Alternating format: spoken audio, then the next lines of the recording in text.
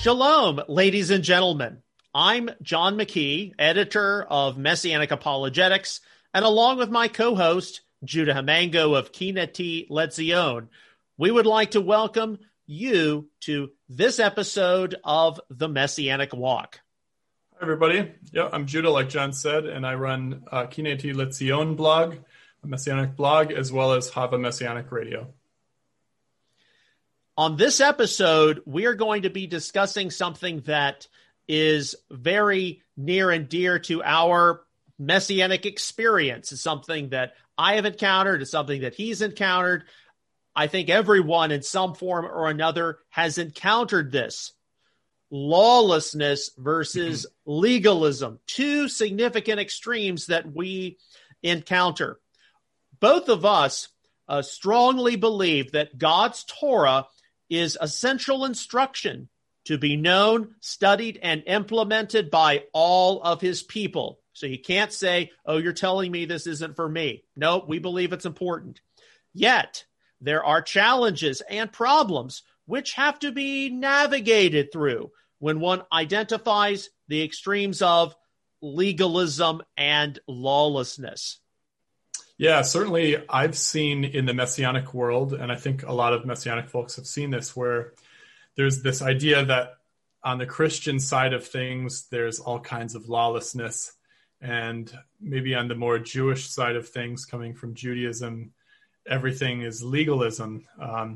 But we've also seen this inside of our own movement. I think we've seen extremes on both sides. So yeah, John and I thought it would be good to wrestle through some of these issues, discuss some of the extremes we've seen, and perhaps suggest a better path forward. Well, I know that in my own studies and research, when it comes to the whole issue of Torah observance for a lot of people today, you've got, stage one, if you like, which deals with the validity and the relevance of the Torah. Am I even supposed to really be following it? I thought the law was abolished. It was nailed to the cross. And there's this stage one of having to work through those kinds of arguments. What does Peter's vision represent? In Acts chapter 10, what about Romans 14? We talked about that last time. That's right. Those kinds of arguments. And then once you get beyond that, then in a stage two, it's like, well, all right, how do I do these things? How do I implement them on the ground in the 21st century? And so, at least in my experience, I've had people who I have a lot of agreement with them on Torah validity, and then we just kind of like completely deviate paths when it comes to implementation on the ground. And so that's where we get into these issues of lawlessness and legalism.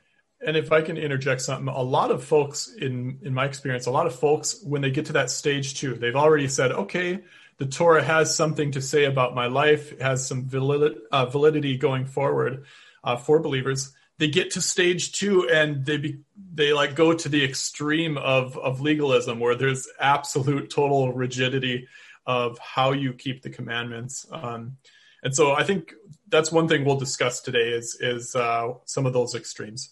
Right. And mind you, all of us in our walk of faith at some point or another have gone through a phase. All of us in our lives have gone through a phase. We see people go through trends in society. I remember back in the late 1980s, the whole thing about Reebok pumps. I think they were. And I remember that. And, it's like there was a phase and then it went on. Certainly, and it's funny, we are going to talk about kosher, but in food and gastronomy, there are different trends that come and go. It used to be, anything with Chipotle in it. Oh, I've got to try that. And that wasn't hot enough for people. Then it became sriracha, and that wasn't hot enough for people. And now we're into ghost peppers. Oh, my goodness. It's like, how hot is hot? So there are those trends in any walk of life, and we see that also in the Messianic movement, I think, and just in our own walks. Like you said, we try to figure out what is best, and maybe we go too far one direction or the other as we work it out. Right. So to get started, lawlessness versus legalism. Judah, you have had a blog for as long as I've known you, and you certainly have had to navigate the different currents and eddies and maybe not wormholes as much, but all these different phenomena. What do you consider lawlessness to be, and what do you consider legalism to be?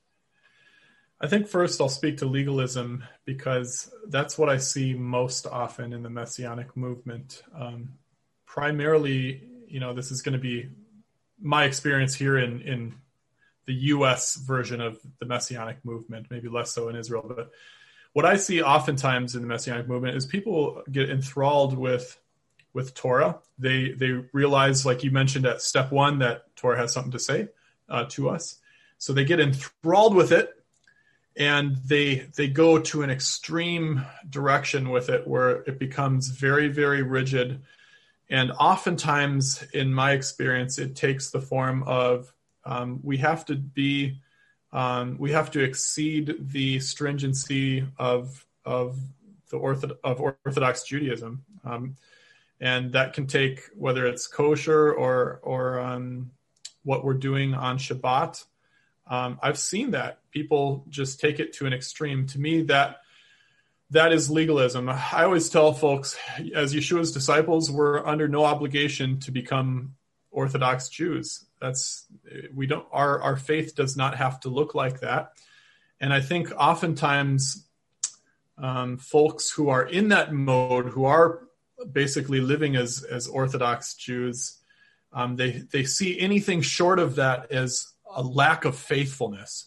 Say, you're not, separating the meat and milk, or you're not having two kitchens, that is a lack of faithfulness. But it's not that at all. Rather, we don't interpret the Bible, we don't interpret the Torah in the same light as Orthodox Judaism does. And we shouldn't expect to either, because we have Messiah's Torah, which I think amplifies how we treat one another over some of the, stringencies and minutia of the Orthodox world. So legalism, that's one I've seen a lot of people get into that mode because they come out of, and I should say too, in my experience, a lot of the people who get into legalism in the Messianic movement, they are non-Jews who came out of Christianity, and they've moved into a Torah lifestyle, but it's become ultra rigid. And I think to be honest, a lot of those folks, I see a lot of joy removed, man. Like the joy and the love in their lives is colder. It's a problem. So that's one thing I've seen. Legalism, lawlessness.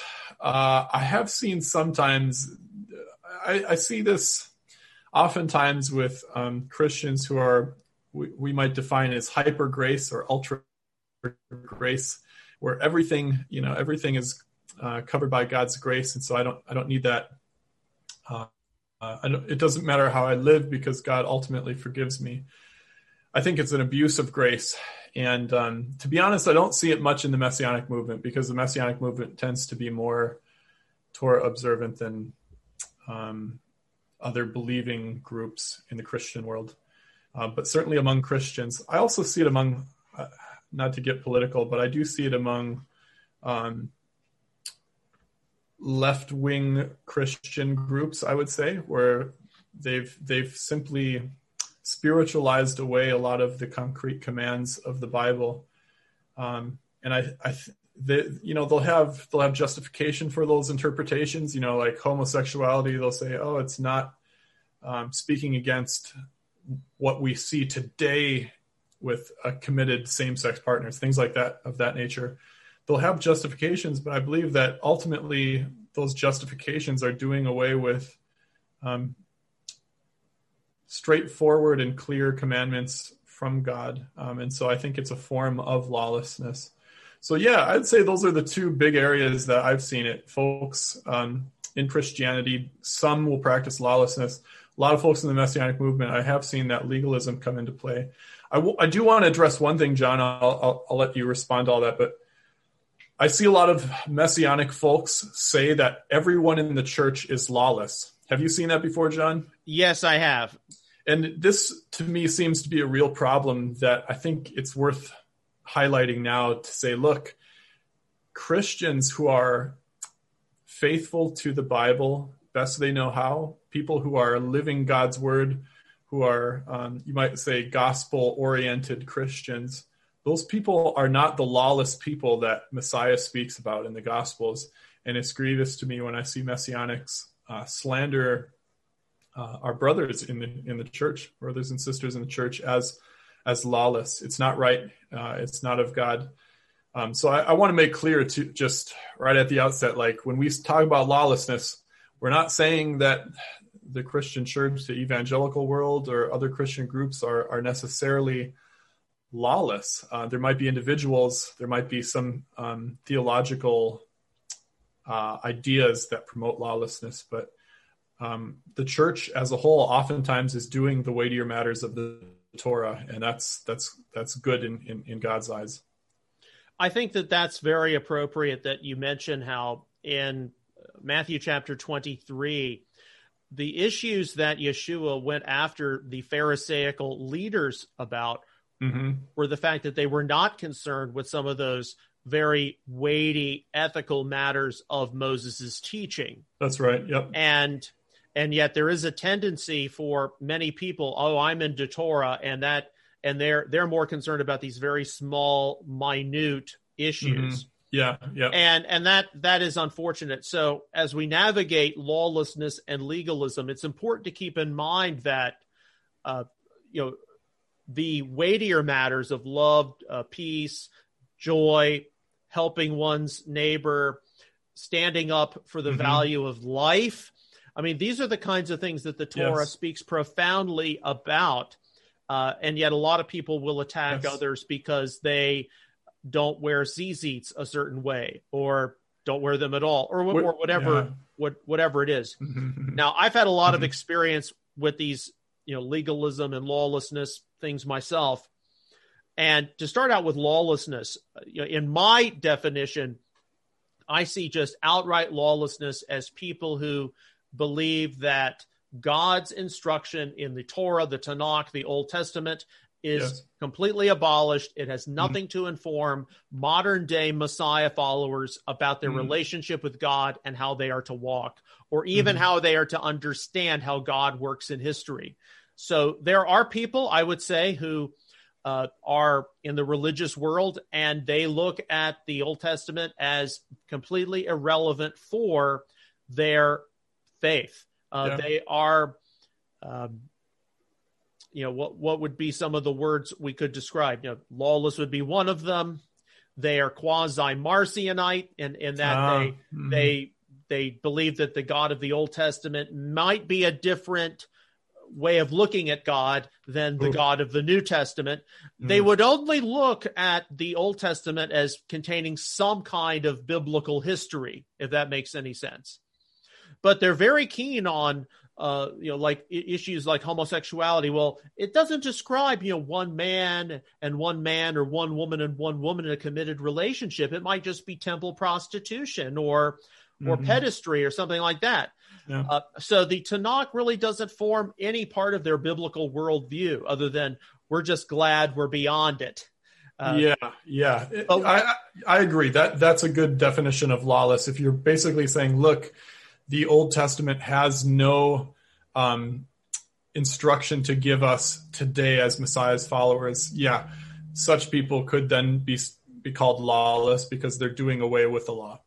Right. And mind you, there are instructions that we do have to understand for what they meant to ancient Israel and how, there is some ancient context involving them. But that is a little different than saying we're just glad we're beyond it. Now, when it comes to the whole issue of legalism, and mind you, over the past 6 to 8 years, as I've gotten re-plugged into Messianic Judaism, particularly on the MJAA side, that is a faith community that will talk about, well, yes, we believe that Torah is important, but we don't want to get legalistic. And so they will leave a lot of things open-ended for the conviction of different people to decide, or families. And, in principle, I actually don't have a problem with that because I certainly don't want people, poking their nose into my business where they really shouldn't. And I'm going to let people have their privacy as well.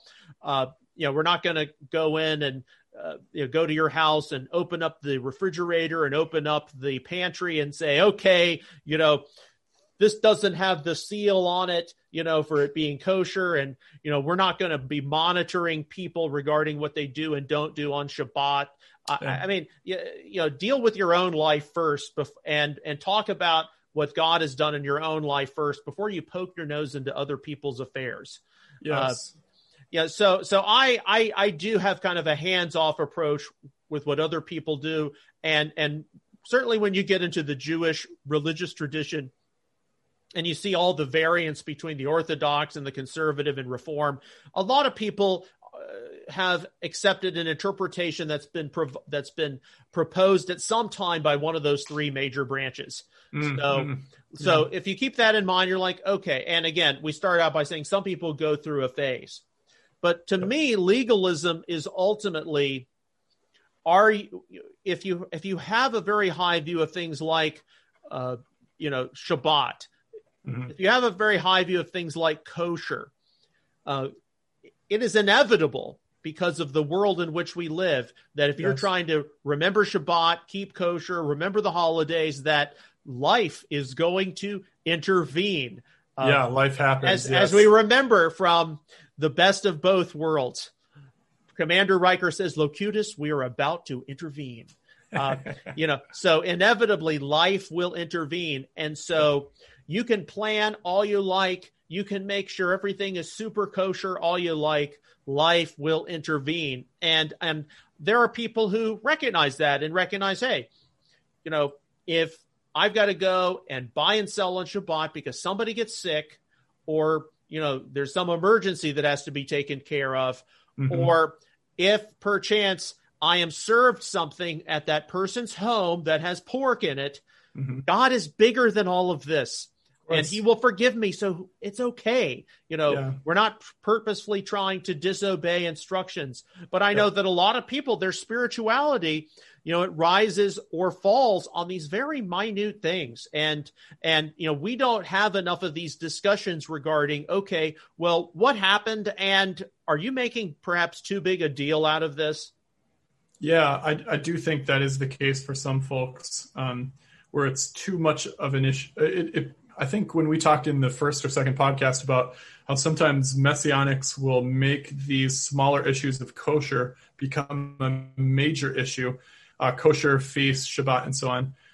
I certainly have encountered Messianic folks who have done that. I remember a few years back talking with, at the time, a young man. He was my age, so this was several years ago.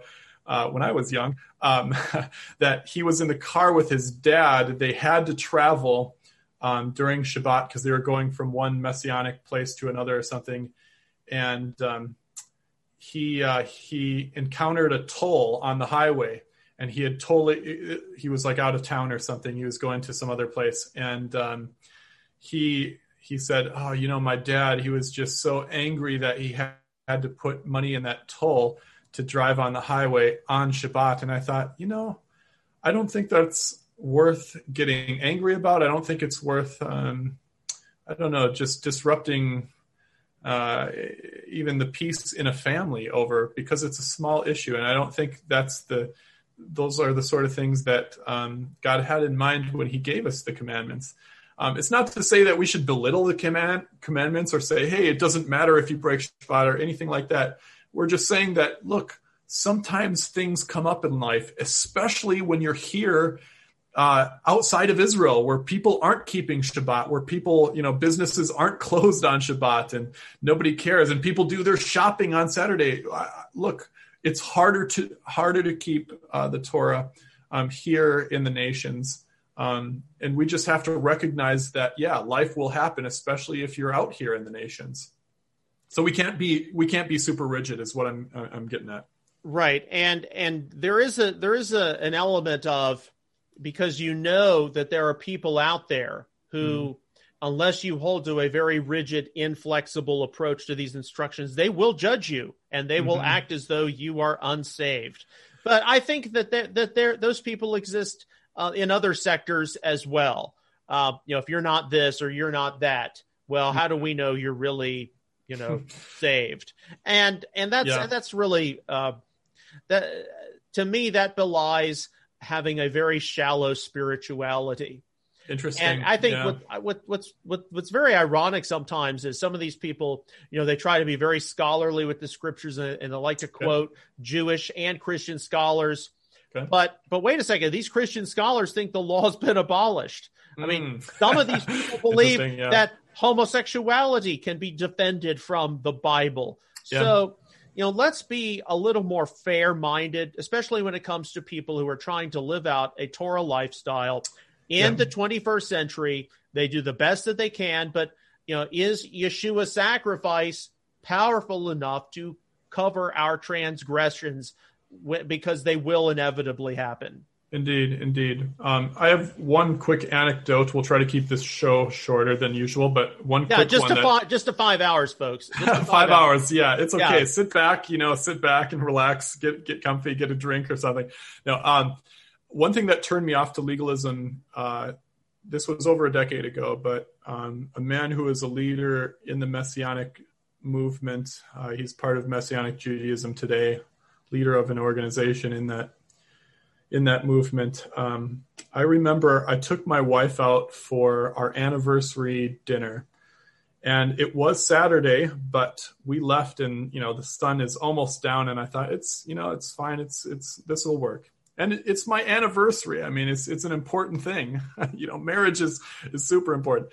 And I remember I posted a picture of it on Facebook, I don't know, Monday or something. And this guy, this leader of the Messianic organization, messaged me privately and said, I looked at the timestamp of that photo, and you guys were at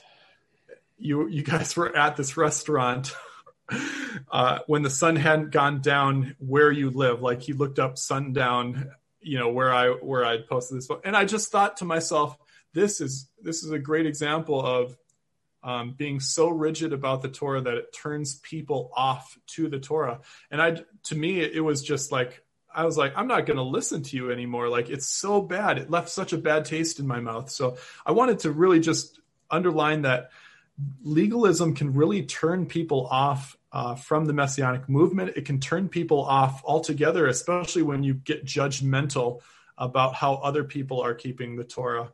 And also putting, small matters above more weightier matters. Right. And some people, they just don't have a lot of tact sometimes. I mean, they just don't. Watch what you say. Now, I've learned not to put personal information up on social media any longer. Because, this is precisely the kind of thing that can happen. And you were probably drinking adult beverages as well. So that just compounded things even worse. And you may not have been perhaps clothed very modestly. I mean, who knows? Oh man. I mean, it just goes on and on and on. Yep. But there is a real problem in the world. And this is, you can go to the Olivet Discourse, Matthew 24. It says lawlessness will be multiplied and the love of many will grow cold. So lawlessness, this complete dismissal of God's instruction in the Torah, and probably a huge part of the New Testament instruction as well, and combined with riots and looting and anarchy. So just the whole thing, that is prophesied to increase exponentially in the last days. And I think this year we've gotten a little taste of it with some of the things we have taking place here in America during our election year. Sadly, I was just talking to my wife about this. Yeah, but we have all these warnings about lawlessness. And yes, we want to return to a biblical foundation, a Torah foundation. But look, there are people who, as they get acclimated to this, and it doesn't just concern non-Jewish believers. a lot of Jewish believers were raised in progressive and liberal homes. Indeed. You can find the testimonies of a lot of prominent Messianic Jewish believers. They never grew up with kosher, although they may have done quote unquote kosher for Passover. Sure. Or they did kosher in the home, but when we go out, we'll do shrimp cocktail and that kind of thing. So when they became believers in Yeshua, the Lord, really convicted them. They need to keep kosher, not just as a part of the Bible, but also as a part of their Jewish identity. But they try not to be rigid or legalistic about it. And yes, there are these two extremes that we have to navigate very fairly. And it's important that, and we've got a list of things we're going to go through in just a moment. It's important that we, as those of us who are in positions of teaching and leadership, we talk about on-the-ground examples, because if we don't talk about on-the-ground examples, then we could inadvertently, I think, allow some of these legalistic things to go unchecked. Yes, agreed. So what are some of the unnecessary extremes that you have encountered in your Messianic experience regarding, so we'll start out with number one, although we've discussed this before, a Torah foundation. Yeah, as you mentioned, we have discussed this before on previous podcasts too, where it's, I think people embrace the Torah, but to the exclusion of the Gospels, to the exclusion of Messiah's example of how to keep the Torah. I know personally some folks who are so enthralled with the Torah, which is a wonderful thing, but they've taken it such that it's become their focus, and their identity is not in the Gospels or in Yeshua, but in their Torah observance. To me, this is an extreme that I think detracts from who we are, man. It's like, hey, we are the redeemed of God, redeemed through Messiah, and our primary identity is in our kosher eating. That doesn't strike me as right, man. So to me, that's the big one I've seen. What are your thoughts, John?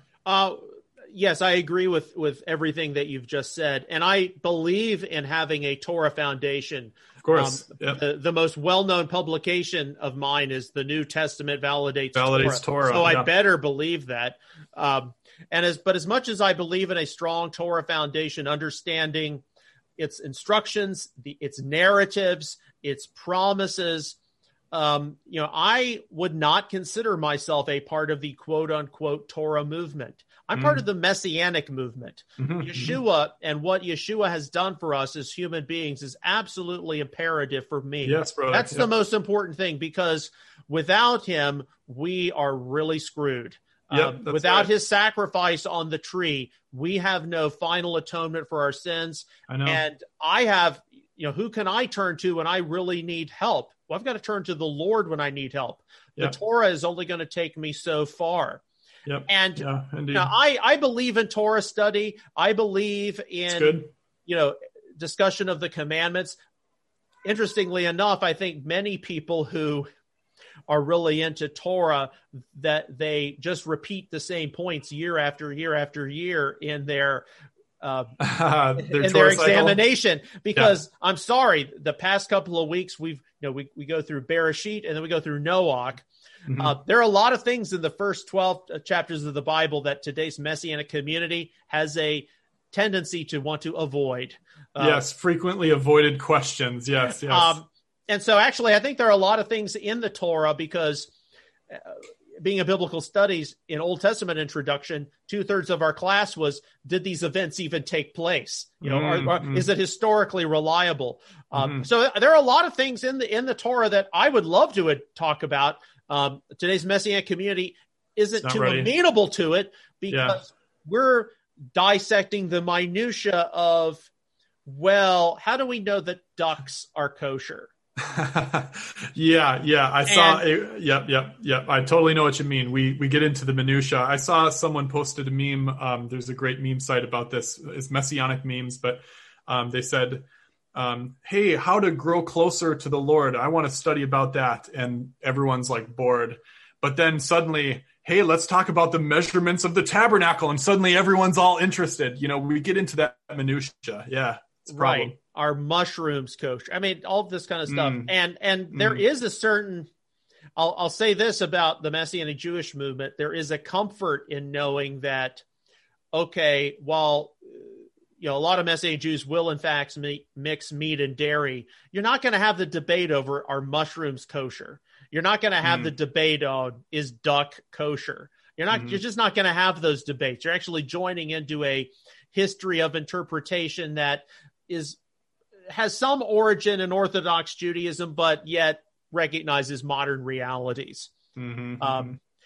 But yeah, I think a Torah foundation is important. It's the Bible of Yeshua and the apostles. But I do think that instruction also includes the prophets and the writings, and we have to understand it in light of the Messiah event.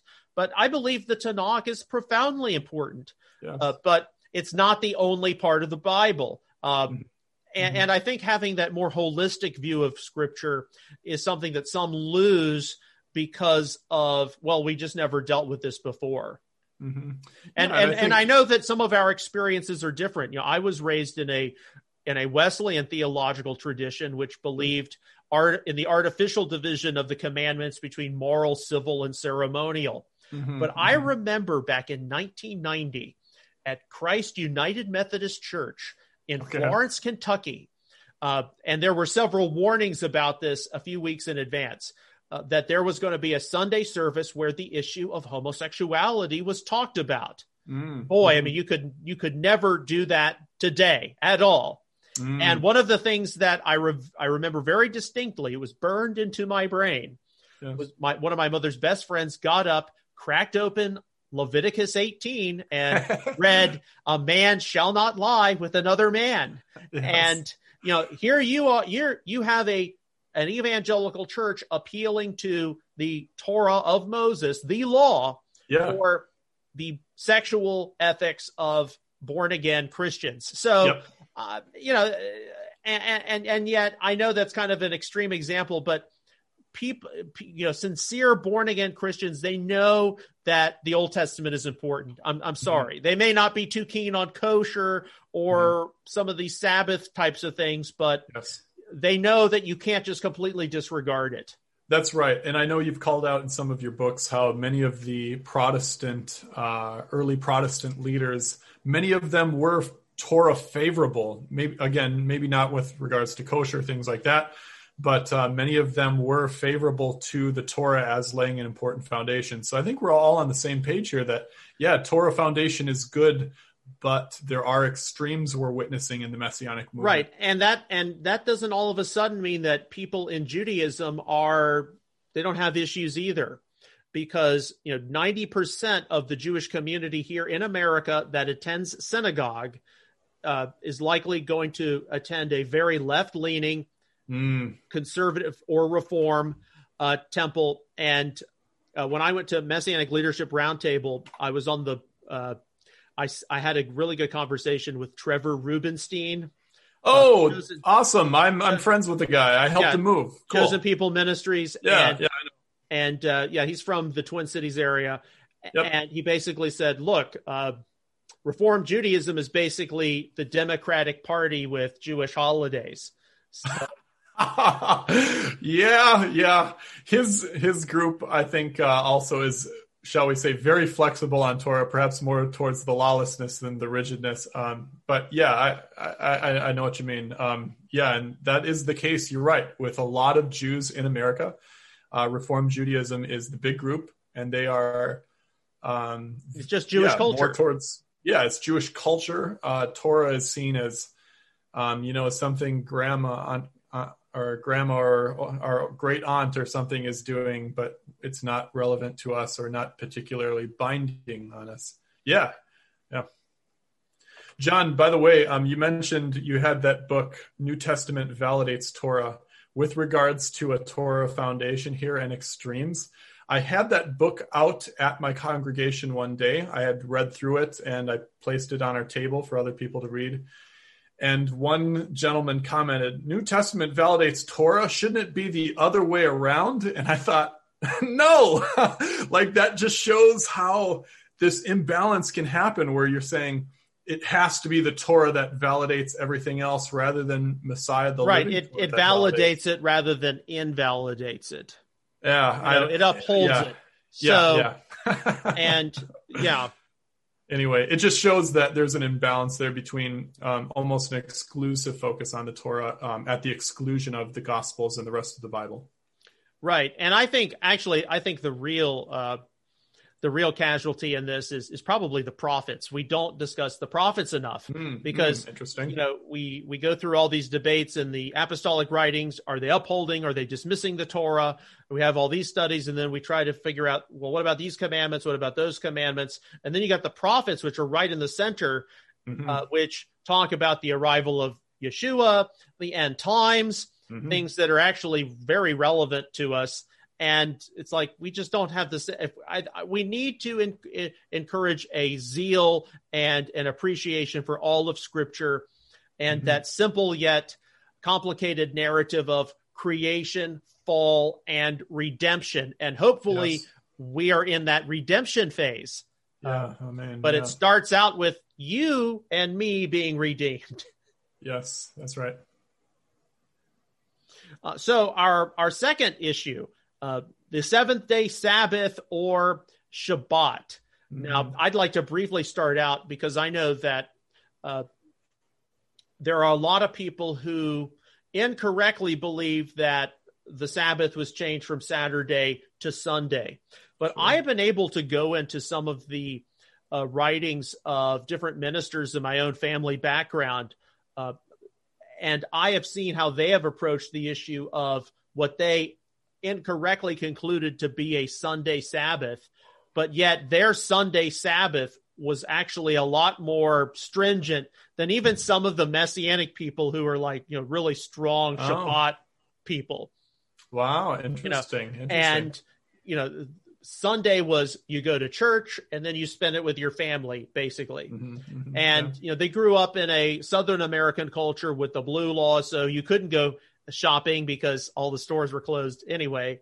And there were certain activities you didn't perform. So there are certainly still many evangelical believers today who come from that tradition, and they recognize that, okay, I at least need to take one day out of 7. I need to rest. I need to focus on my relationship with the Lord and my family. And very seldom when we come into issues of Sabbath, is that really what's being debated? It comes down to more, well, what does it mean not to light a fire? Or what does it mean not to conduct in commerce? Or like, well, I was flying home on Friday afternoon, and lo and behold, the airline breaks down on me, and I couldn't get a flight until, Saturday morning. I mean, that happens all the time. So what are we supposed to do? Well, I can't. What have been some of your experiences with this? Few things. I was back in Minnesota. I was attending, in addition to running a Shabbat congregation, Messianic congregation on Shabbat, I also attended a Sunday church with my family. And this church was a non-denominational, formerly Baptist, but big church, like thousands of people attend. And I remember one, and this, I guess, goes along with what you were saying, John. There was one Sunday where the preacher gave a message basically saying, look, so he's examining the Gospels, and he came across Matthew where the Lord says that man wasn't created for Shabbat, but rather Shabbat was created for man. He comes across that passage, and the pastor says, well, it's clear that the people of God need a day of rest. And I thought, wonderful. This is great. This is a good message. He continued down, gave arguments from Scripture. I think he mentioned Hebrews, that there remains a Sabbath rest for the people of God, that sort of thing.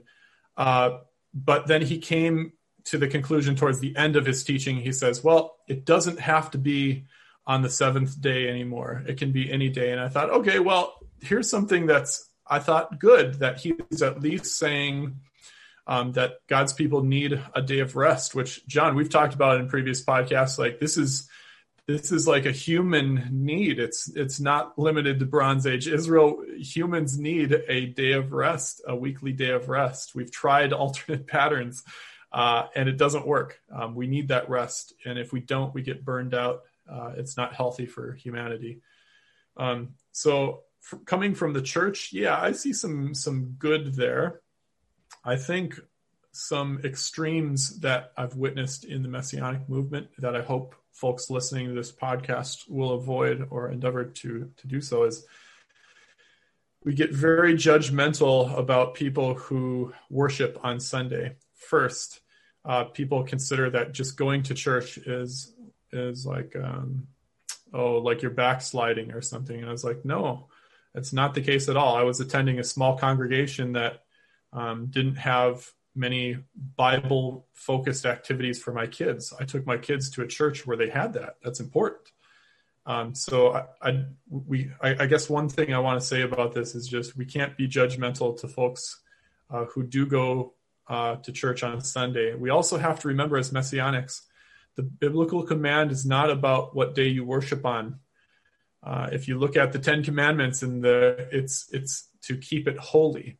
Right. You can worship on any day of the week, including Sunday. But Shabbat is about resting from our work. And I think that's the thing that sets it apart from the rest of the week, the other days of the week. So I think that's what I want to caution our listeners to avoid is don't get judgmental about folks who do attend Sunday churches, whether Christians or Messianic folks like myself, because I think there's benefit in that, and that's not the Shabbat commandments are about rest, not about what day you worship on. That's my caution. Well, there are a huge number of Shabbat related issues in the Holy Scriptures. You know, the Sabbath conflicts in the Gospels, Yeshua being accused of breaking the Sabbath, and yet he's not. And in fact, you frequently see him interjected into ancient Sabbath debates on what was acceptable or what was not acceptable. Can you heal? Can you do this? Can you do that? Yeah. Yes. So there are those kinds of things. And then there are the more modern matters like, okay, lighting a fire. Can I drive? I'm just going to go to my congregation on Shabbat. Can I do those kinds of things? Okay. But I think one of the biggest issues, even among people who are relatively flexible and they know that, hey, you know, life happens and, you know, you get sick and you got to go get medicine at the store or, you know, things like that. I mean, life happens or there was an emergency at work and you had to go fix it. Yeah. But I know one of the big things definitely involves financial transactions, and not just financial transactions, but religious financial transactions. So, you know, it's one thing, okay, I'm not going to unnecessarily go shopping on Shabbat. However, and this is something that actually came up at the IMCS Rabbis Conference in January, and Michael Wolf, Beth Messiah, Cincinnati, gave a very good talk about this. Okay. Because a lot of people, not everybody, you know, they go to a Messianic congregation on Saturday morning, and then guess what? At some point in the service, they pass the plate for offerings. And of course, now some people say, well, just go to our website and you can donate via PayPal or whatever. And some people are like, well, okay, how else would they be able to get the necessary funds in order to pay the bills? Sure. And they're pragmatic about this. And it's not going to be deposited until Monday anyway. So, you know, they use reasons like that. Or I gave them my credit card and they won't pass it through until Monday. So some people don't have a huge issue with that. But other people really, really do have an issue with, you know, soliciting of tithes and offerings, donations, whatever, on Shabbat. And I know from what I've heard behind the scenes at various Messianic congregations, some people in leadership have threatened to walk out if they pass the plate. Wow. I wasn't aware. But I would have to say at all of the major Messianic conferences I have been to, they pass a bucket every major worship service, whether it's on Friday night, whether it's on Saturday. I mean, it doesn't matter. Yeah. But Michael Wolff said something very, very important, because at Beth Messiah, they actually do pass the plate on Shabbat. And he had a Jewish person, a non-believer, come up to him and ask, why do you do this, during your worship service? And he said, well, let me tell you something. If I were attending your synagogue, probably, at least once a year, but maybe twice a year, I would get a bill in the mail asking me to pay for my seats in the synagogue. No different than if I got a bill in the mail because I'm a member of the country club, and it would be some, not nice, 4-digit number that you'd have to pay for your seats at the synagogue. Yes. And at our congregation here, we don't make anybody pay those kinds of dues in order to be a member here. We take up a free will offering. People pay as God leads them to pay. And this Jewish person was just absolutely blown away, because it was like, they're accustomed to at any synagogue, you have to pay, your membership fees. Otherwise you lose your seats. Yep. And it was like, you just take up a free will offering. You don't make people pay for their membership. How do you keep the lights on? Interesting. And so, I mean, a lot of us are have to deal with, non-Jewish people who were raised in a church environment where they passed a plate. And frequently they didn't know that, even your local community church probably goes month to month in terms of paying the bills. They don't have a huge amount of money. Yeah. But, look at this from the other side. Look at this from the Jewish side. Messianic congregations don't make their members pay membership fees, and they don't make people pay for seats during the high holidays. That's right.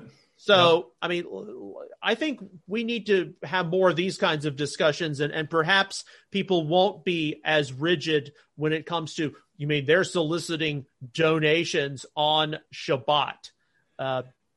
Yeah. And I think another example from the Jewish world I can think of in my own life, we had a gentleman, former mayor of a town in Israel. He's appeared on some news media. He came to our congregation to speak. He's an Orthodox Jew. He brought his son. And he was raising funds for a charity. He had no problem with doing so at our congregation, raising funds, as long as it was a non-Jew who collected the money. And I just thought, that's not a good witness to the world at large. I don't think that's what the Lord has for us either. So, yeah, if we weigh these things, considering what the Jewish world does today, I think those are small matters. Collecting for charity, which I consider giving to congregations a form of charity. I consider that it's a small matter, and frankly, I think we are actually doing better than much of the Jewish world in that regard. Okay, so our third area, the appointed times or Moedim. Now, notice I didn't say Christmas or Easter. Maybe we can discuss that, when those holidays come around. But fair enough. There's a lot of legalism that can manifest during the appointed times. And when I talk about this, at least from my perspective, I'm not so concerned about, well, you're not doing this tradition or you're not doing that custom. It has to deal more with, well, did you do this or did you not do this? Okay. Yeah, in my experience, this is going to be a little different for me. And maybe my experience is fairly unique, but if anyone who's watched these podcasts will know, we're not shy about critiquing where critique is needed. In this case, for me, I have seen very little legalism with regards to appointed times. Most of my appointed times, most of the feasts for me are a joyful, wonderful time, to be honest. I think of the Passovers in years past with my congregation. I think of the Sukkots I've spent with different groups, including some Hebrew roots groups. joyful, wonderful, holy, just totally joyful time. And I got to say, in my corner of the Messianic world, folks are doing well on the Moedim. They're seeing these as times to rejoice before the Lord. And I haven't seen great abuses of it.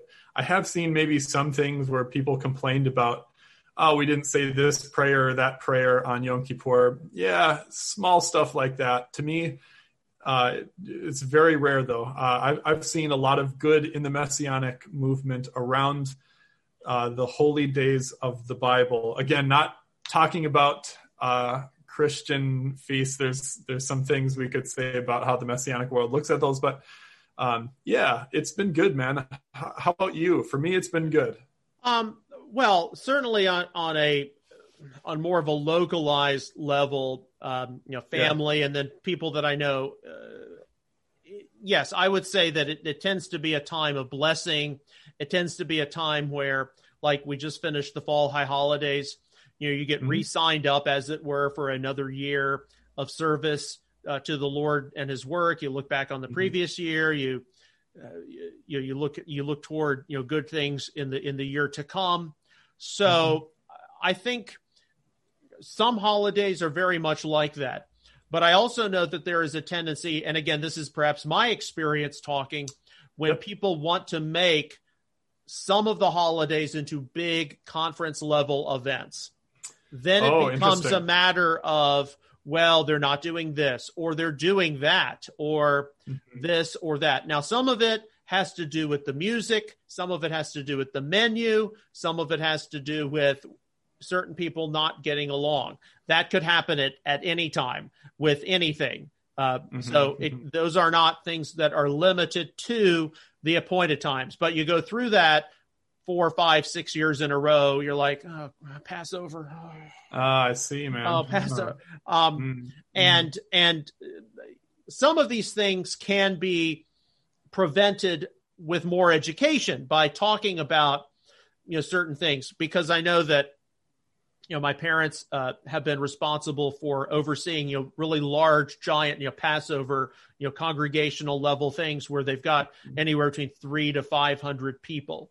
And I see. Okay, when you've got to solicit so many people to, you need to make this item, you need to make haroset, and then, they make it 4 or 5 different ways. It's like, did you follow the recipe? And, when you, and I think, having to field some really annoying questions. Well, we're supposed to have lamb on Passover, and nobody got into, in Sephardic tradition, it's observed, right. They eat lamb, but in Ashkenazic tradition, they don't eat lamb. Deliberately, yeah. But here, we're hosting a Passover event for 500 people, and people are not going to pay $70 a ticket to have lamb. They're just not going to do that. So we're having chicken, and just live with it.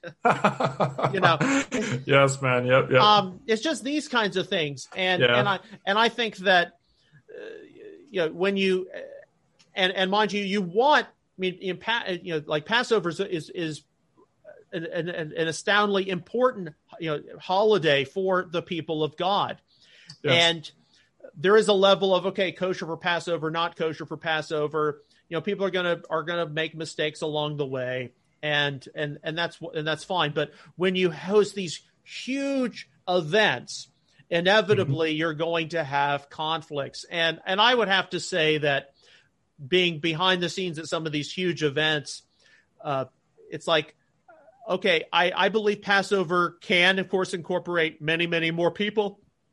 A number of years ago, down in Houston, one of the Messianic congregations, and it made the national news, they had 1,500 people at their Passover Seder at one of the giant hotels. And wow. So if you've been involved with events of that size, you don't look to the appointed times as, this is going to be great. You're like, no. It's like, it's so much planning work and so much, you're having to, rather than focus on the things you should be focusing on, it's all about, we've got to do this. and we've got to have that available. And oh my God, how many complaints are we going to have to field? Yeah, I see. And that to me is not the appointed times. The appointed times, distract. And mind you, yes, I want people to come to Messianic congregations, Jewish non-believers, evangelical believers. I want them to come and get plugged in to the Messianic movement, what God is doing.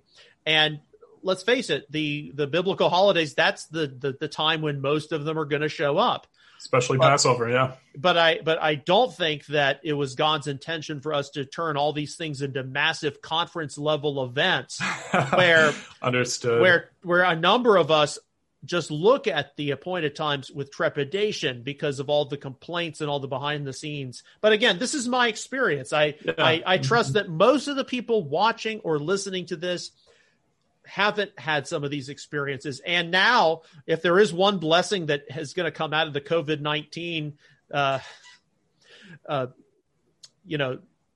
world pandemic, is a lot of these events will never take place again.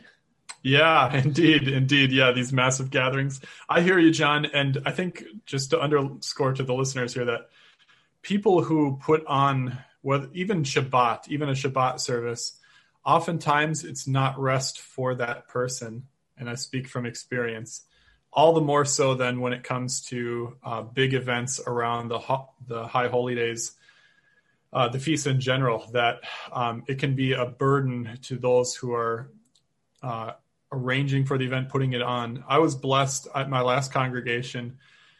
We had like this shared leadership thing where several of us kind of spread out the responsibility, and it made it a lot easier. So it didn't fall on like 2 or 3 people. It fell on maybe 10 people.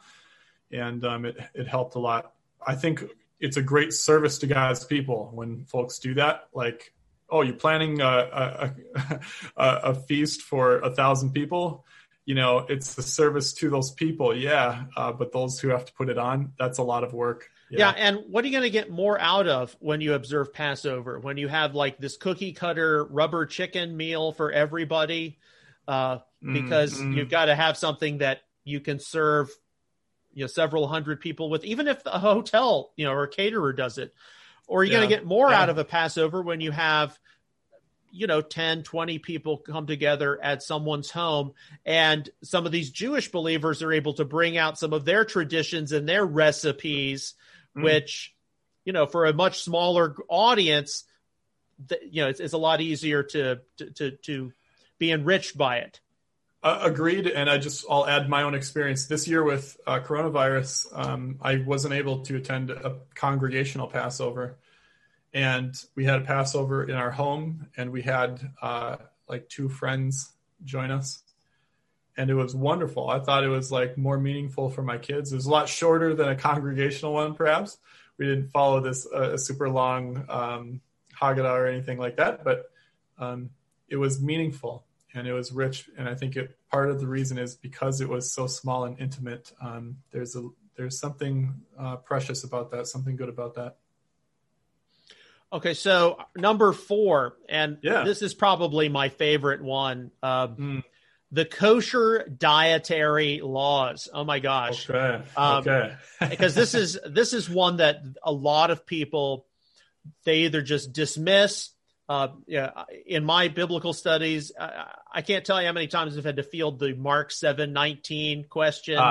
Of course. Is it thus he declared all foods clean, or purging all the purging all the meats? Yeah, okay. But a lot of people who think it's thus he declared all foods clean, they will use that to basically claim that all external regulations of the Torah of Moses are no longer important. Not just like Shabbat, the appointed times, circumcision, but even some of the menstrual cycle types of things, anything that, and they'll even go, well, maybe even homosexuality, it's like, so they will take this way beyond just eating, right? I see. And, all of us, I think in our Messianic experiences, we have been prompted to consider kosher. We have had to deal with, okay, do I need to go to the Jewish grocery store? Do I need to go to the Jewish butcher? Do I need to do this? Do I need to do that? Can I still go to McDonald's? All of this. They've had to, and they've gone back and forth. Can I mix meat and dairy? Is duck kosher? Well, what if I just have a kosher style diet, but what if I'm at that relative's house or that friend's house and I get served something, I don't even know it? Then what? Yeah. Am I going to hell now? I mean, these are the kinds of things that I know, people wrestle with. When our family went kosher back in early 1996, and basically we got the pork and shellfish out of our refrigerators and we stopped eating certain things, and we went to our big family reunion, we explained to our family members, this is the way God has been directing us. So this is why we're having turkey bacon and this is why we're doing this or that. But we didn't say you have to do it. We said, if you have questions, you can ask us. Yeah, sure. We didn't try to, coerce anybody to go along with this. And and from time to time, it's been a bane of contention with some family members. Yeah. And things have gotten a lot better because now the big split in the family is between Black Lives Matter and communists and, who are sticking with the U.S. Constitution. So, I can certainly speak to this too. As far as the legalistic application of kosher, we've certainly seen one of the critiques of the Messianic movement we spoke about in the first two episodes is so much of the Messianic movement has built our identity on kosher and feast keeping, when the kingdom of God is much greater than these things. I've seen people criticize Christians to say, they're basically pagans because they're not keeping kosher, and I think that's also not right. I like what you said, John, with your family, where you said, hey, this is where the Lord is leading us. That's how I feel too. That's what the Lord is leading me in. And certainly I want others to be more observant of God's law, but I'm not going to bash the Christian world because they have pork sandwiches. So that's one, I'd say the big extreme I've seen is there's just a lot of bashing of Christians because they're not eating kosher. And it's true. Christians don't.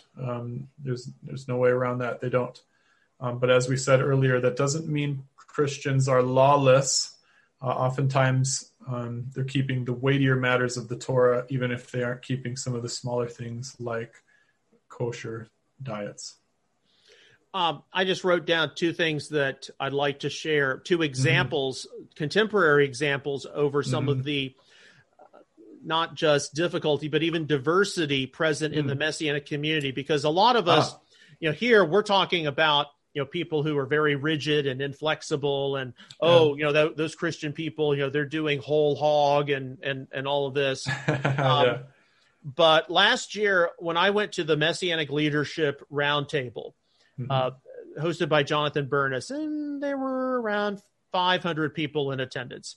Okay. And they were across the gamut of the Messianic movement. Wide range. You had, I would say the bulk of the people in attendance were congregational leaders. And so they go to these events, to interact with other congregational leaders. But you had, people from MJAA, UMJC, Chosen People, Jews for Jesus, First Fruits of Zion. You had these people there. You had a huge gamut. And one of the things that was very interesting is there were a number of very large dinners where, people got to select, okay, I want this one, or I want this one, or I want this one. And there was, an appetizer, a salad, an entree, dessert. Sure. Okay. And it was very interesting to see, just looking around in the dining room, who's getting what or who's not getting what. Okay. What was their level of kosher observance? I had an invitation to go sit with the super kosher table. I'm not going to tell you who was hosting that table, but not on this podcast. Not the recorded version. I got an invitation. I said, I really don't think so. And so like most of the people there, I did the kosher style. Sure. And so that meant no pork, no shellfish. And I had steak 4 times, which even in Texas, we don't do steak for that much. Okay. However, some people, some Messianic Jewish believers, and these aren't young people, these are people in their 70s and their 80s. Okay. They're having shrimp cocktail. Wow. They're having lobster. Yeah. They are eating treif in no uncertain terms. And you're like, yeah, I can't, I mean, not that I looked at it and like, oh, they're not saved. It was just kind of like, shocking. A little. Yeah. Oh yeah. I mean, this is how they were raised. Sure. This is how they were raised as Reformed Jews. And this is the way they would eat, certainly outside the home. Mm-hmm. You're right. So there's this broad spectrum. Yeah, they never, and a lot of them are dispensationalists, so why would they care? Interesting. And so it was just kind of very interesting. I didn't look at them like, oh, they're going to hell, God's going to judge them. Oh. I was just instead, we're a very diverse group of people. Yes, indeed. And sometimes you need that in-person experience to see, what everyone is eating or not eating. Now, I would have to say, I do have issues with Messianic Jews who wear a kippah or a yarmulke pretty much all the time, and then they imbibe in treif. Okay, it's like, come on. I mean, you are communicating that you're more on the Orthodox side than not. Yeah, understood. And I know there's a Messianic Jewish rabbi from Florida, a friend of mine, and he mentioned, he's like, something similar, but maybe taken to another level. He said, I don't mind, if people have different kosher standards, but if you call yourself Torah observant, but then you're going to Red Lobster, he said, then he's like, well, then that's just a huge turnoff because you're saying one thing but doing another. Because in his mind, Torah observance means, and this is a man who is a former from Chabad, Torah observance in his mind means you don't go to any old restaurant. It would have to be a kosher certified restaurant. Yeah, so there's a lot of matters to wrestle with there. I'm with you, John, that we have to recognize there's a broad spectrum, especially in the Jewish Christian segment of the Messianic movement. Now, my second example. Oh, yeah, go ahead. My second example is at my local congregation. Ever since I've been attending it, there has been debate on what to serve during Oneg. Now, in the COVID-19 world, everyone is having to brown bag it, and there's a possibility that's what's going to happen from here on out. You just have to bring your own lunch. But there was always this debate between the people who were, like super kosher, and what are we going to do if Orthodox show up, and others who are more on the kosher style. Look, we're not going to have pork, we're not going to have shellfish, but come on, it's a free lunch for everybody. And and so for a very, very, very long time, and this was just for the meal after the service. This is actually at other congregational events, it was much more kosher style, like held at people's homes or at like the park or something like that. I see. But it was a neutral table. It was parv, so it was fish and it was bagels and cream cheese and salad and those kinds of things, cookies. Sure. And there would be some people who would be like, well, I don't know where these cookies came from. They may have lard in them, or I don't know where, this doesn't have the certification on it. And some people got a little uppity about that, but most people were like, yeah, I wish they'd be more on the kosher style end. So we could bring fried chicken from KFC, or we could bring pizza in. And, we had to go through a number of things. I was brought in. Some other people were brought in. We had Chicken Gate. We had Pizza Gate. Oh, no. Where are these things coming from? And it was really funny. But, those of us who were on more the kosher style side, we said, hey, every year we make the effort to go to Grantham, Pennsylvania, to the Messiah Conference. A part of your ticket is you eat in the cafeteria with everyone. That's one of the main reasons you go there, to socialize with people all over the place. And all we want as an MJA congregation is to have parity with what is served in the cafeteria. We don't think that's a big deal. because the people there don't seem to have a big deal, and it's kosher style, and everything. They don't have pork or shellfish. They might have cheeseburgers. They might have lasagna, but let's be realistic. The congregation's meeting at a church. We're not going to have Orthodox show up. Yeah, and that's a good point. Most of the Jews in Dallas are liberal. Yeah. Okay? They don't reform and everything. Anyway. Yeah. So let's just be practical about this. Yep. And so, there was this, back and forth between the hyper kosher people and the ones who were like, this is the way that most of the people in the Messianic community keep kosher. So what's the big deal? And finally, it was, okay, you can bring chicken. Okay, that was the resolution. Okay. And of course I said, well, but what if I decide to bring turkey? Is that considered, is that considered like a big chicken? So I've seen these debates and ultimately, I think because I have Messianic Jewish friends who are more on the kosher style, their faith doesn't rise or fall. And okay, they go back and forth how much of the Torah is for Jews and non-Jews, but they don't have an issue unless you make it into an issue. Yeah, interesting. And that usually comes from the people who are very, very rigid and very, very strict. Yeah, people who are newly into stage 2 of the kosher eating. Understood. And I think that's one thing that we can do is it's fine to have high standards for yourself.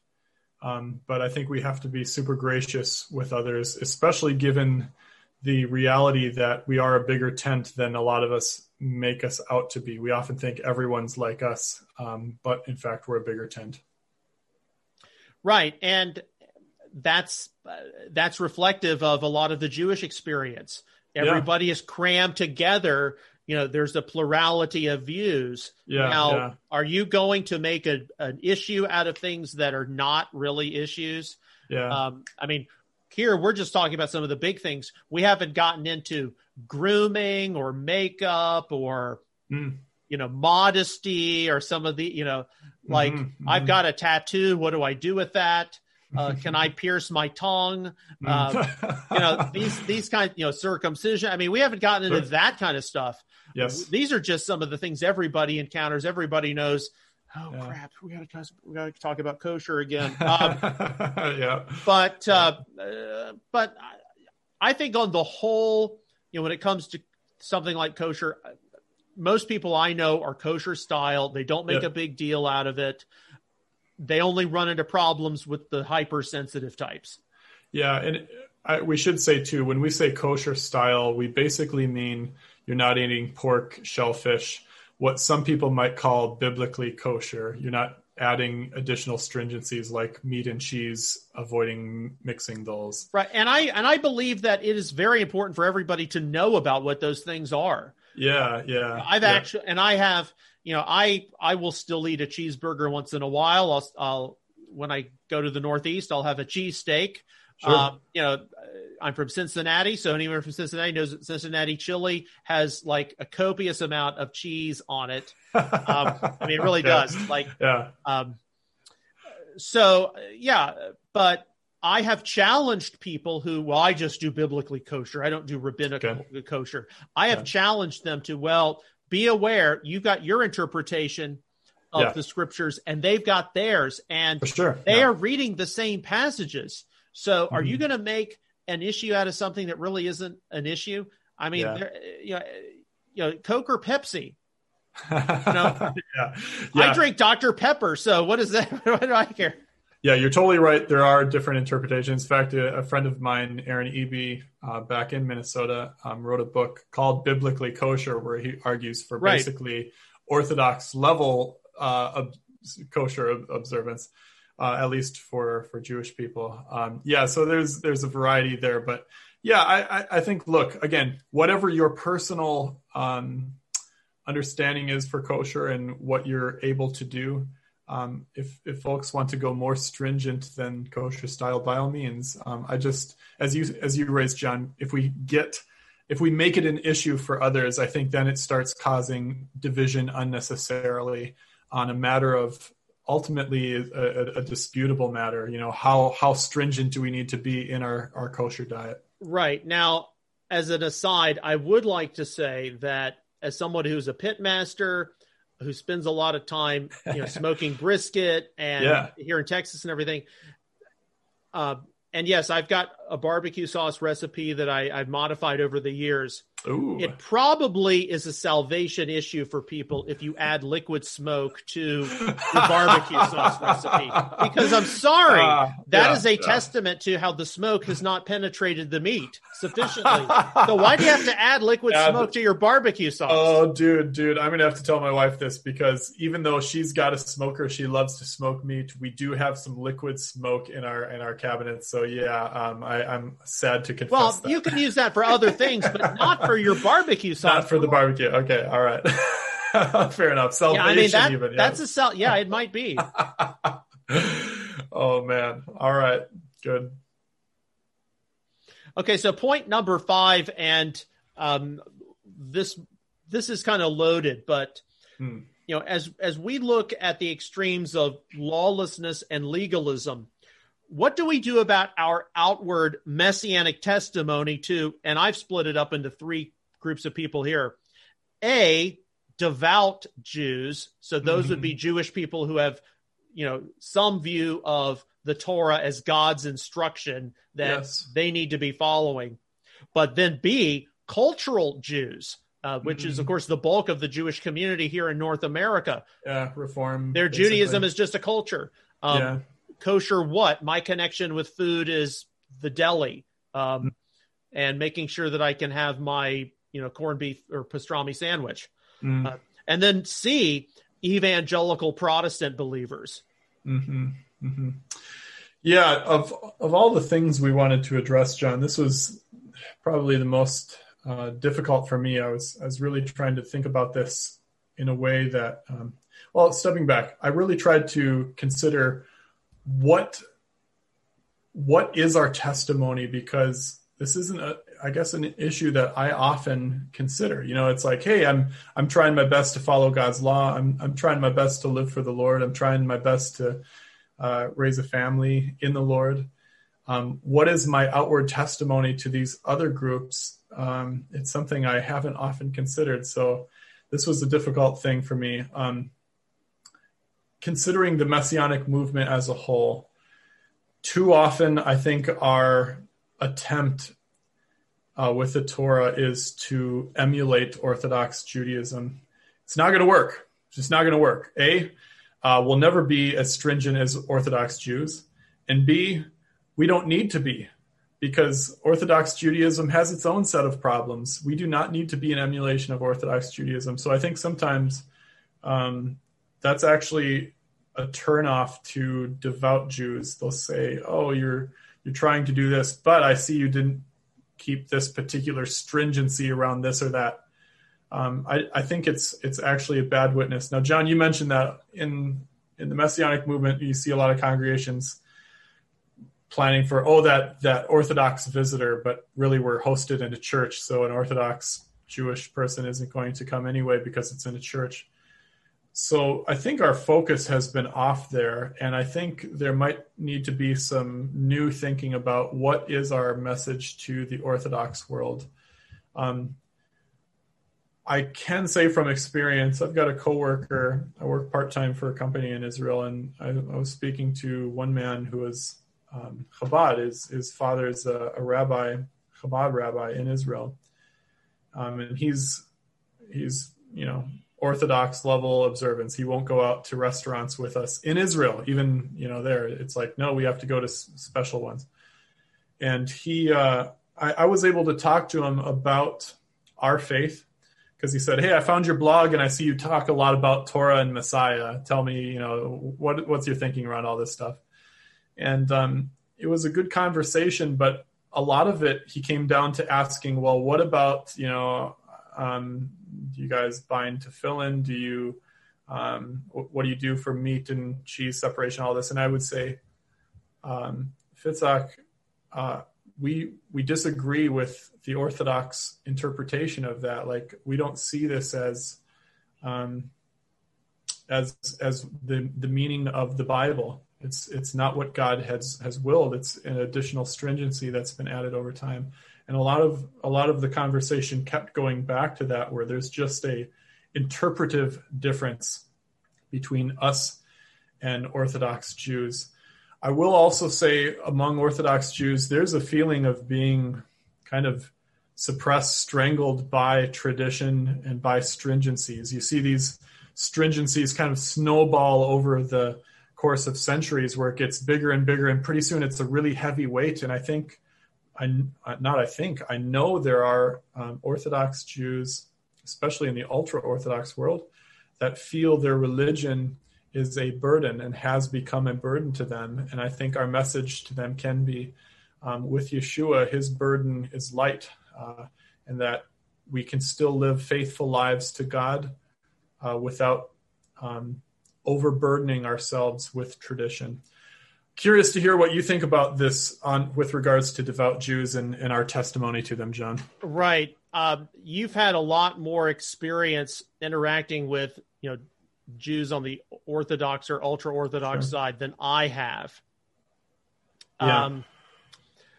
Some of my experiences in interacting with religious Jews I've gotten you're an Aryan look. I've had that experience before, and I'm like, no, I'm not one of those. But the experiences that I've had, I've tried to keep light and personal. I try to get to figure out who people are, what their life story is. I try to have areas of commonality. I know my stepfather Mark Huey has tried to talk about things like, hey, the weekly Torah reading, da da da da da da. Yeah. But we haven't really tended to get into some of the Torah minutia that we would like to have. And I don't know. I think that over the years, I'll be prompted to consider an Orthodox perspective, but actually we do know people who were raised in an Orthodox setting, and now they've left it precisely because they think it's so oppressive, or it's just so narrow-minded. Yeah. And my stepfather has a friend of his who lives in South Florida, who is Israeli, who comes from a Persian, Jewish background. And when he first met him, he was Orthodox, but modern. Just so for example, he wore modern clothing. He didn't have a beard. He was a heavy chain smoker. I think he probably is still a heavy chain smoker. Okay. He was very liberal politically, but he was kosher, and he had the 2 sets of dishes in his home, the multiple refrigerators and dishwashers, and then he may have gone through a crisis in his own life, but he ended up divorcing his wife. He ended up, entertaining things like, well, don't you know that whether it's Judaism or Christianity or Islam, people have manipulated their holy books just to control the masses. He got into some of like the JEDP documentary hypothesis stuff. Now he's, borderline agnostic, atheist. He's in that realm. And he's in his late 70s. So in my experience, hearing him and encountering him periodically and just hearing some of his story, there are a lot of Orthodox Jews who go through that because they're in such a small community, not unlike the Amish or not unlike one of these kinds of groups. That eschews the modern world, and then they find the modern world, and then they turn their back on where they came from, and they go to the opposite extreme. So, I think with a lot of Orthodox Jews, people who stay Orthodox, or people who favor that approach, it still is a work in progress for today's Messianic movement. Yes. Because a lot of Messianic Jews don't even come from that kind of a background. That's right. It's pretty rare. This isn't to say, now when you say devout Jews, that could be a very broad spectrum. There are conservative Jews, even Reformed Jews, who I would consider devout. They believe in God. They believe in Bible study, Torah study. They just have some interpretations that we strongly disagree with. They believe God's spirit or presence in some way, is a real thing. One of the things that we have to remember is many people in Judaism today, that's kind of off topic, but they are into spiritual matters. They like spiritual things. That's why so many of them are attracted to Buddhism, or they go off to the Far East to get into more the Eastern types of things. Eastern mysticism, yeah. So there are Jewish people who are spiritual, who are not just cultural Jews. Well, I don't believe in God, but we've got to, stay Jewish. Devout Jews. This is I think a slightly broader category at times than just the Orthodox. But indeed, point B here, more probable than not, you're not going to encounter devout Jews. Many of them will, if you're not Jewish, they won't say hello to you. They'll be rude and dismissive. And if you're Caucasian, they'll think that, well, how do I know you're not a white supremacist? Sure. Yeah. There's a lot of suspicion still. Yep. So whereas cultural Jews in America, those who have widely assimilated, they know they have to get along with, other people. They've got to get along with everybody. But they are American first, sometimes Jewish second, and being Jewish doesn't necessarily mean they believe in God. They remember Passover, they remember holidays, Hanukkah, because that's what Jewish people do. They're not going to do Christmas or Easter. Their association with food has nothing to do with clean or unclean. It's more the recipes from the old country. And I remember interacting with a Messianic Jewish friend of mine. Her father's from New York, and she said, "I cannot believe they eat raw fish. I just can't believe it." And I said, some people who are not raised with it, they really like it. Some people who are raised with it can't stand it. And other people, they like some of it and they have to force themselves to like other things. Like the first and last time I had pickled herring. Yes. And it was, the taste of it was like just going to the beach and pulling up the sand and eating the sand. And maybe I got the wrong brand. Okay. It's like,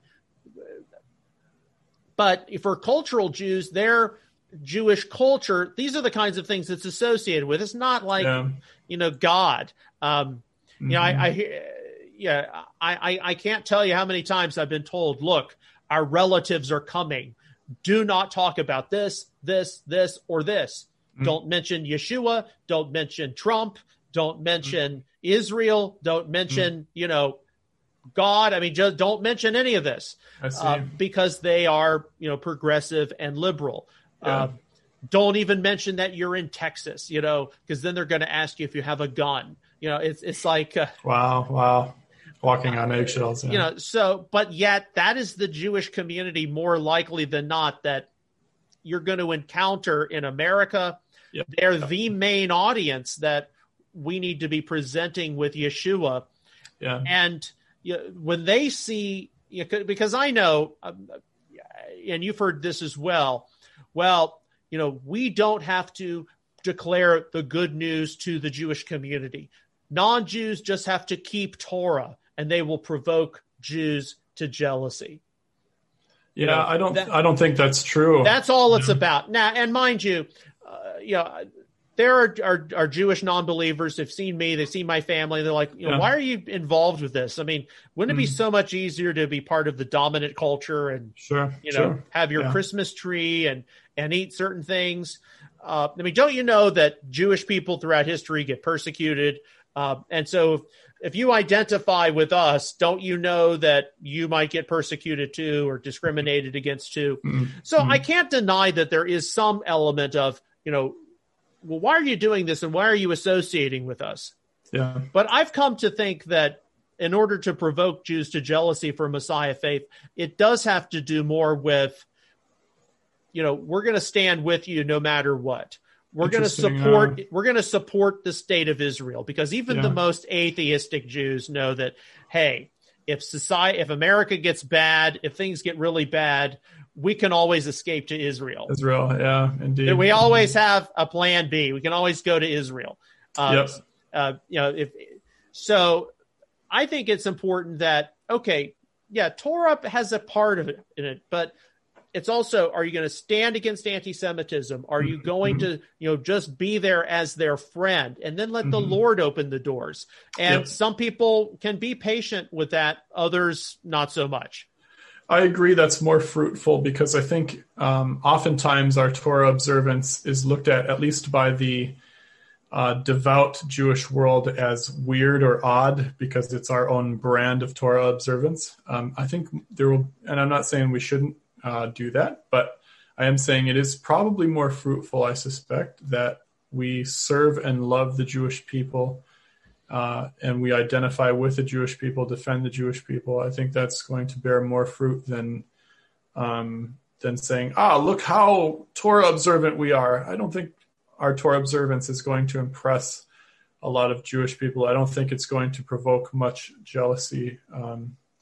The Spirit of God moving among us and doing powerful things, that could too, but that's on the Lord to do, and we just have to be willing and ready for that. But right, and while it is a process, I think the biggest thing for the biggest challenge for the Messianic movement, and it's one of the main things that really concerns me is one of the reasons we're not attracting as many Jews as we ought to be, mainly those cultural Jews, is we won't deal with the issues that matter to them. We are almost exclusively at times dealing with the issues that matter to the evangelical right here in America. Yeah, you're right. Right. And I'm not here to say that we have to be liberal and progressive by any means, but if we will not touch the issues that matter to the Jewish community, why would they think we have anything to offer them? Interesting. Yeah, indeed. You're right. And that touches on, again, I don't know if we're afraid or we're not ready. Some of our communities aren't ready to address some of the issues that are important to the Jewish community. In time, I think that'll change, but that's where it stands today. Yeah. Okay, and then the final part, our outward Messianic testimony to evangelical Protestant believers. So this is so for the next 4 hours we're without getting into a ton here, but in the first 2 podcast episodes that we did, we talked about a man who said, hey, I felt like most of Hebrew Roots was evangelizing evangelicals. That is to say, our mission wasn't to be witnesses of Yeshua, but rather to be ambassadors of Torah to the church, rather than ambassadors of Yeshua to the world. And I think this is a problem that the Hebrew Roots section of the Messianic movement struggles with today, that so much of our identity and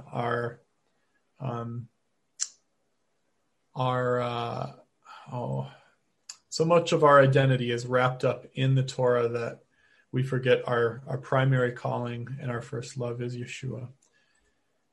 So I think that this has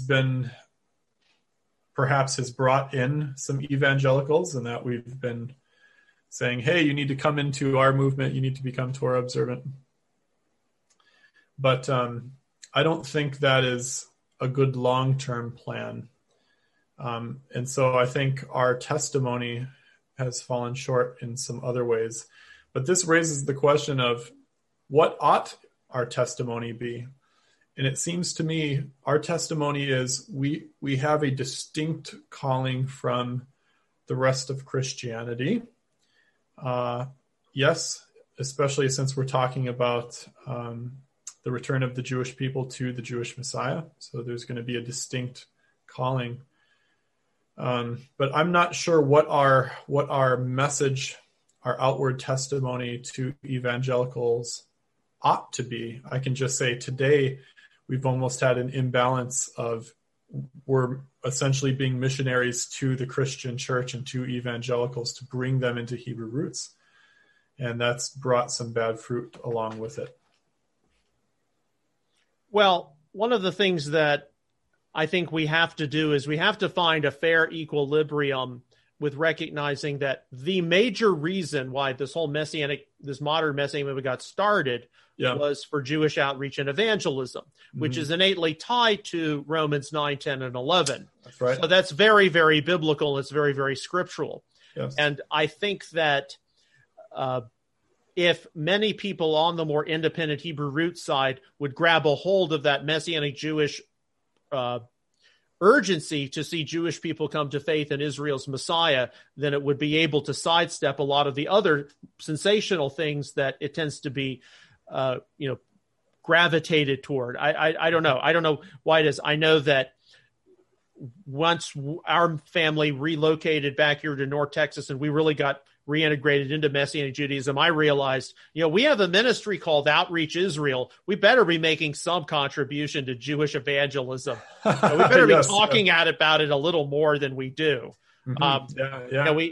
Because it is something rooted in Holy Scripture. But at the same time, Micah 4, 1-3, Isaiah 2, 2-4, it does say that in the last days, the nations will come streaming to Zion to be taught from Moses' teaching. And and mind you, there are a lot of people out there who, the church is pagan, pagan this, pagan that, Christmas and Ishtar and, all of that, the kind of approach you'll see from a Michael Rood or somebody like that. Okay. But you've got people who are genuinely being wooed by the Holy Spirit to take a hold of their faith heritage in the Tanakh, to understand Jesus in the feasts. They want to live more like Yeshua and the first believers. They don't want to be legalistic. They want God to write his instruction on the heart. And if that is what your motive is, inevitably, as you adopt more outward things, you will have to learn how to love God and love neighbor in a more profound way.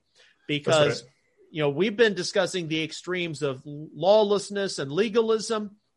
I give a lot of leeway for people to decide if they want to mix meat and dairy or not, or what they can and can't do on Shabbat, or, can they, not work on Shabbat, but what if they want to watch a movie, Saturday afternoon at home? I mean, that's between you and the Lord. There are a lot of things that you just have to decide for yourself. You're a mature adult, and maybe it's not a good idea that you share those things with other people. So as to not invite criticism. But I know that with so many of the things we've talked about, today, implementation of Sabbath, the festivals, the dietary laws, we could have discussed other things as well. There are other matters in the scriptures, the Tanakh, the Old Testament, that we don't have a very good handle on. One of the most influential books I've ever read was Toward Old Testament Ethics by Walter C. Kaiser. Walter Kaiser is one of the Messianic movement's most favorite Protestant theologians. He's spoken at the Messiah Conference. People really like Walt Kaiser. And you quote from him a lot in your books. I do. I like Walt Kaiser as well. And there are things in that book like, okay, what do we do about a justified taking of a life? What do we do about things like, apparent genocide in the Tanakh scriptures? What do we do about abortion for reasons other than birth control? I mean, these are the kinds of matters that he brings out that are rooted in someone's understanding of the Tanakh scriptures. Well, guess what? We don't talk about any of this stuff in my Messianic experience, at least. Yeah, likewise. I mean, we just don't. And right now, certainly here in America, especially with the appointment of the new Supreme Court justice, a lot of strong believers, most of them are in the church. Oh my goodness. They have been rightly praying that we have a pro-life judge. And look, I believe abortion is terrible. Almost all of the times a woman has to have an abortion is for something other than medical reasons. It's because convenience. We got pregnant and we don't want the responsibility. We don't want the burden. But anybody who is in ministry certainly needs to deal with, what if a woman gets pregnant and then she gets cancer and the pregnancy is accelerating the cancer? I mean, these are things that, we would demonstrate ourselves to be a very mature and adult movement if we could address them. But today, it's not easily done. Yeah, indeed. We haven't addressed some of these more complex issues. I like what you said in the beginning, John, too, with regards to our testimony. I think two things two driving forces of our testimony to the evangelical world ought to be. And one is the relevance of the Jewish people, that God is not done with the Jewish people, because there is that thinking, that supersessionist thinking in the Christian church, that this can be something where we take a stand and say, no, from the scriptures, God is not done with the Jewish people. God has a distinct plan of redemption for the Jewish people. It'll be like life from the dead, as Paul says in Romans. That's one of them. I think also we can speak to the ongoing relevance of the whole counsel of God, including the Torah. I think, as you highlighted, a lot of Christians, depending on their background, of course, but many Christians are favorable to seeing the Torah as some guiding principle in their life. You referenced the woman who got up and quoted Leviticus. I think a lot of Christians are that way. And now that I think of it, I was talking with someone from a church small group that we're attending about some of the feasts we were celebrating. And I just realized as we were talking that was a testimony to her, because I was able to say, this is something that God commanded us to do so that we remember what God has done in history, as well as the things he will do in the future. And it's good for us to remember the works of God in ages past. It keeps us grateful. It keeps our hearts full of thanksgiving to God. So I think that also can be our outward testimony too. So just to summarize, those two things I think can be that God is not done with the Jewish people. And secondly, that the whole counsel of God, including the Torah, is good. That can be our testimony to the evangelical world. Well, one of the things we know for certain is that this is not the end of the conversation. Mm-hmm. That we've just discussed 5 areas where we need to be avoiding extremes of lawlessness as well as legalism. I hope none of you all watching or listening to this got the impression that we think God's Torah is unimportant. We think it's very, very important, but there are some people who need to lighten up a little bit and not be so rigid and inflexible, because I know that, some people have this idea, well, you're just ignoring or dismissing commandments. Are you sure? How do you know I'm not following an interpretation, a form of halakha that, well, it just isn't orthodox? Yeah, indeed, indeed. But the warnings of the end times in Matthew 24, they are not as concerned with legalism. That's more of an internal Messianic movement thing. Mm-hmm. They are very much concerned with lawlessness. Yeah. And it's something that's going to involve, at least in my opinion, a wide-scale dismissal of God's standards of holiness in the Tanakh or Old Testament, a huge dismissal of Yeshua and the apostles' own standard of holiness, combined with anarchy and all kinds of other just disregard for established order. Yeah. Yep, indeed. And that's something that is going to result in people's love growing cold. Which we're in the process of seeing now. Yeah, I mean, think about all the time that people spend playing these video games where it's just murder, rape, murder. And how that desensitizes people. Yeah. I mean, look at some of the riots that have been taking place. Yeah. Okay, so they want society to change. They want the African-American struggle to be highlighted, the female struggle to be highlighted. All right, I understand that. Yeah. But are you going to go about this in a way where we're supposed to be persuaded out of fear of, you're going to come and knock down my door and take all my stuff because you have been treated unjustly? Or are you instead going to make the argument on the basis of principle? And this is where I stand. This is the philosophy that I adhere to. Yeah. And we live in a time when people might very well be resorting more to violence and threats of violence. Some of the true I know. Absolutely terrifying meanings of lawlessness, then, okay, make your case. See if you'll convince me. Mm-hmm. Yeah, that's right. In addition to those things, you mentioned kind of the forcing you to agree, otherwise threats of violence. There's also threats of losing your employment for a lot of people we've seen with cancel culture. So there is this idea that today love is growing cold, in that there is an increased hatred and contempt for the other. And oftentimes the other is whoever is not in my persecuted group, whatever that happens to be, whether minority status or sexual identity or whatever it may be. So that is a problem. But as you highlighted, John, this is something the Lord said is going to happen in the last days, this increase in lawlessness and people's love growing cold. I think we're seeing some of that now without getting, the end is here, without saying anything like that. Just we're seeing some of that love growing cold more than any other time in my lifetime. I've never seen anything quite like what we're seeing now, where there is just absolute hatred and contempt among large groups, large swaths for the other. And it aligns with what Yeshua said would happen. Well, we don't want to be presumptuous regarding when we are on the proverbial timeline, but I think addressing some of the matters that we have just discussed, that is very much long overdue. And just having some honest, candid, discussions about, why are some people all, tied up in this legalism? Or, yes, it's a problem, when people have just blatantly disregarded God's standards.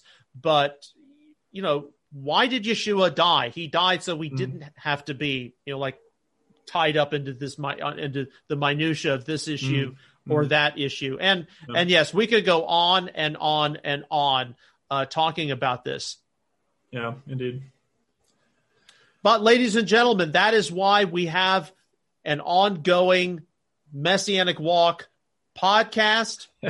And yes. We hope that our discussion has been a blessing. It's been encouraging, but it's not the end. And so, we get together and we try to formulate, what is the issue that people need to hear about? And, we both, pray and we see where God leads us with these kinds of discussions. Yeah. And my final thought here is I hope this episode, folks, has been helpful to steer you clear of some of the extremes in the Messianic movement, some of the in both directions, quite honestly, both lawlessness and legalism that we've witnessed. If you don't have to go through it, all the better. As John said, sometimes we have to go through these things. Sometimes we have these phases in our life where maybe one thing is more important, but we want to help folks steer clear of some of the problems that many Messianics and Hebrew roots folks have gotten themselves into, so that ultimately that we can bring glory to God by how we live. Amen. Ladies and gentlemen, thank you for joining with us on this episode of the Messianic Walk. On behalf of myself, John McKee of Messianic Apologetics, messianicapologetics.net, and my co-host, Judah Hamango of the blog Kineti Letzion. That's blog.judahgabriel.com. Thank you very much for joining with us. We will see you again soon with another episode of the Messianic Walk. Shalom, everyone. Bye-bye.